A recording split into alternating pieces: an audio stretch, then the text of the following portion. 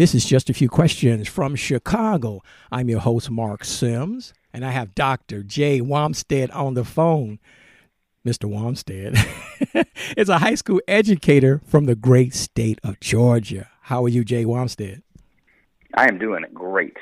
See, I see you on Chris Stewart's show, but after that, I saw you on Chris Stewart's show. He's a great educator, and he was on my podcast. Great guy. But let's talk about you. You did a TED Talk, and I'm jealous that you did a TED Talk a few years ago. Tell the listeners about your great TED Talk.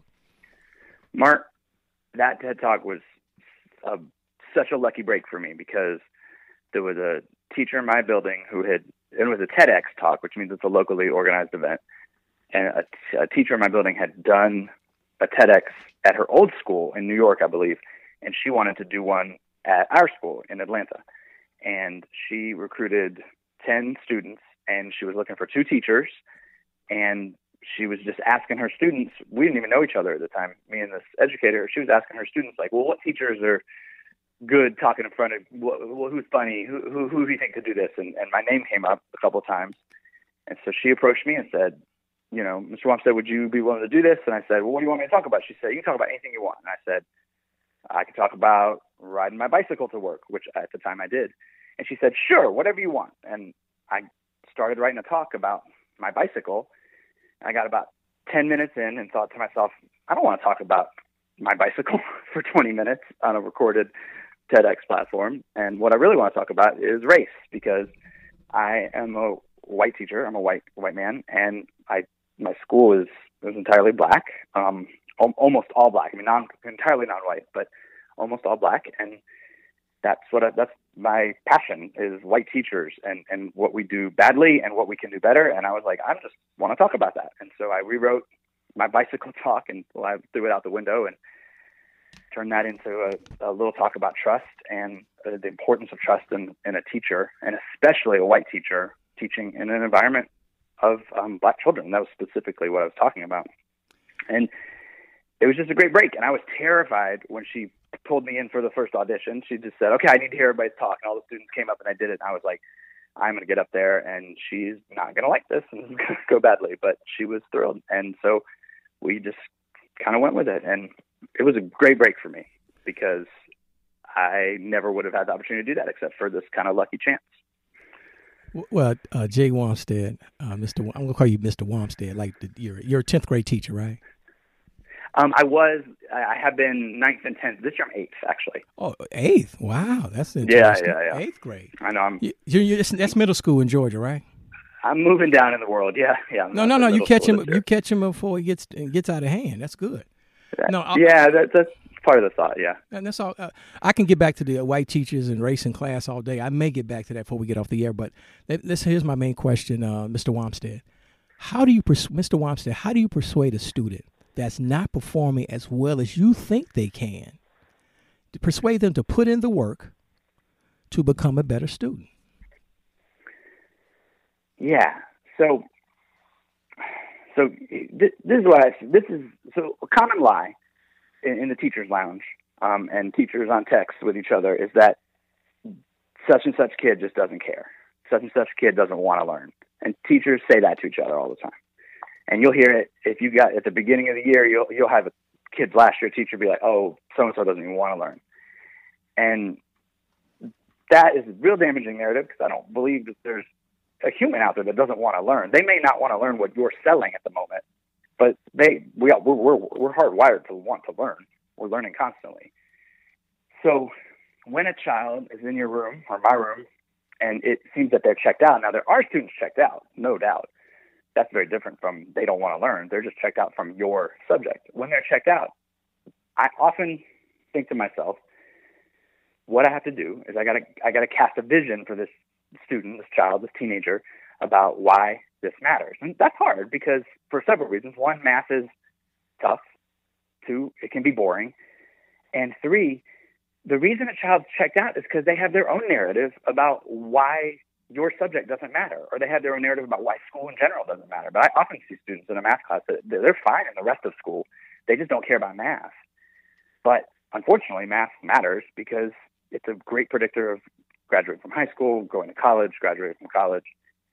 And this is to get back to my passion, is I am a big believer, and if you've ever seen me on Twitter, and that's kind of where you and I met, in small things that teachers can do that make a big difference in a child's life, for good or ill.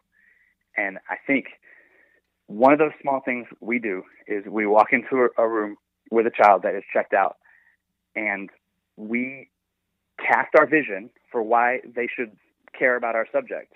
And if they don't buy it, we just let it go and we leave it. And I think before we can cast a vision, or at least at the same time that we're casting a vision, we have to understand their vision. We have to get into their head, or at least like behind the scenes with them, and understand, why is it are you checked out? Is it because you missed all of fourth grade and don't have any idea what's going on anymore in algebra? Are you dyslexic and can't read the word problems?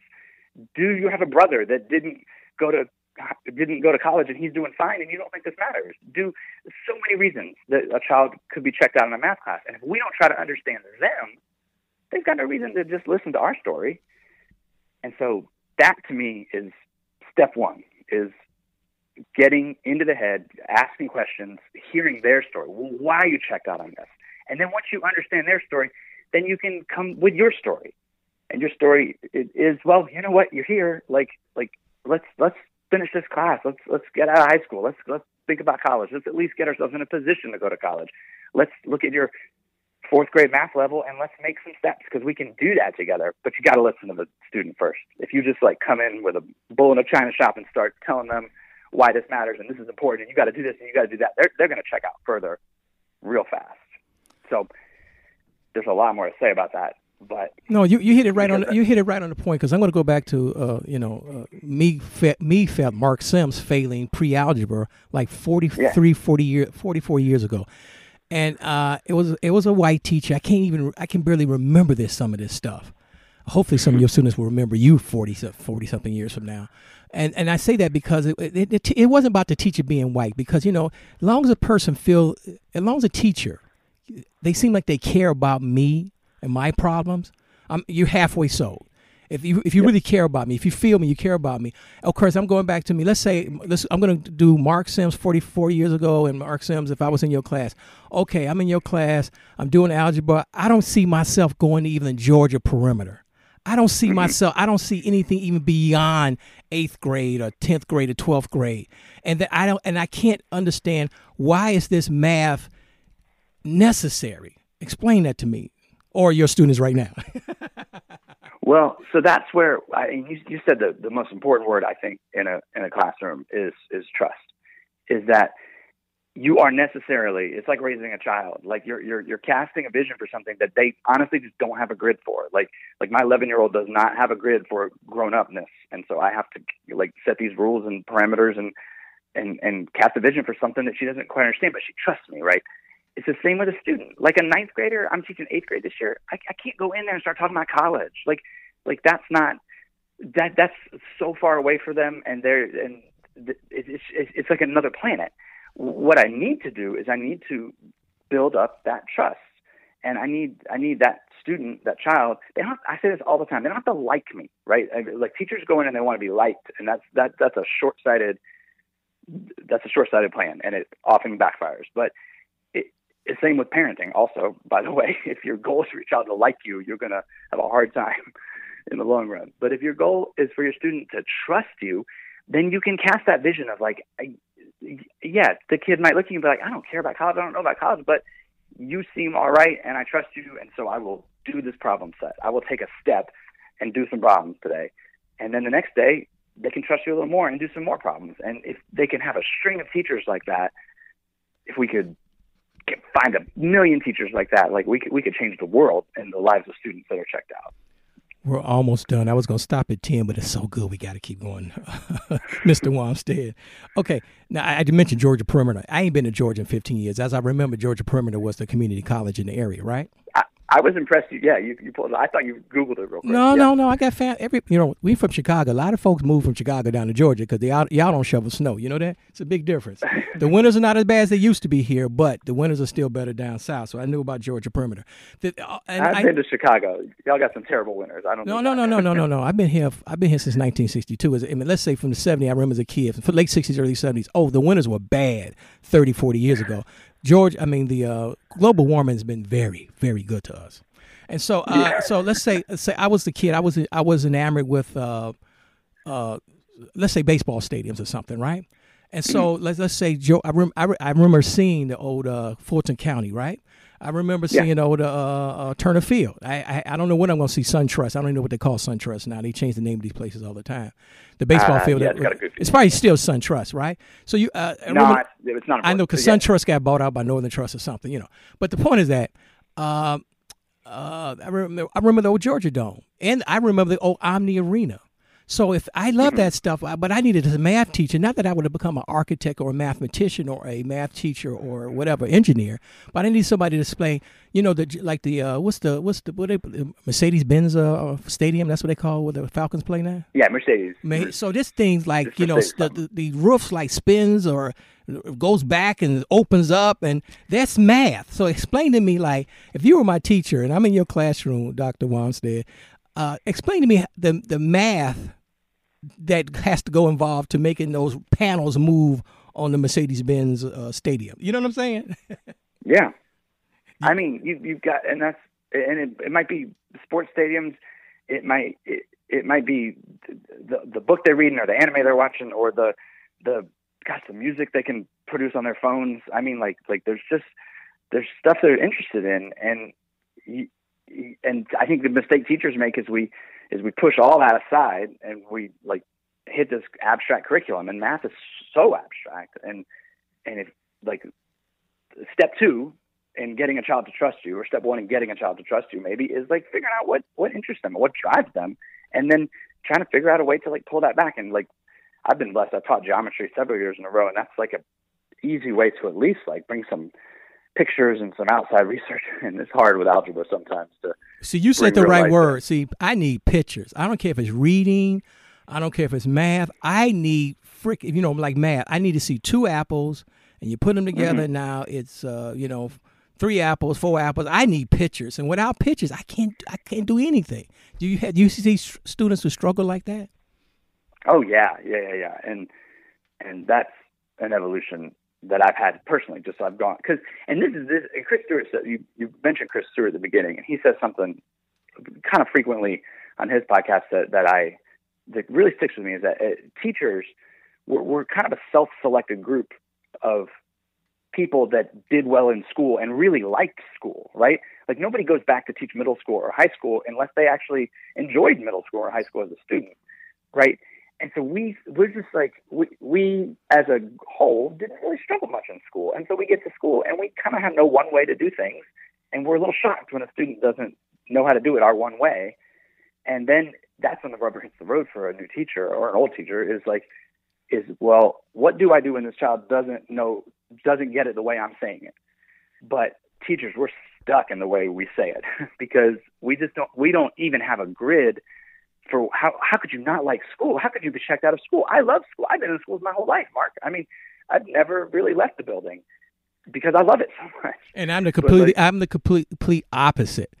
When I see my old grammar school and high school, I want to go inside and burn the place down. You know what I'm saying? It's still painful just thinking about it. So a lot of people didn't do well in school. And if you're a person who did well in school, you're like, what's wrong with you? You didn't like school? What you got? Are you retarded? You didn't work harder? They all blame it on the child or the student. Yep. But it's much more complex than that.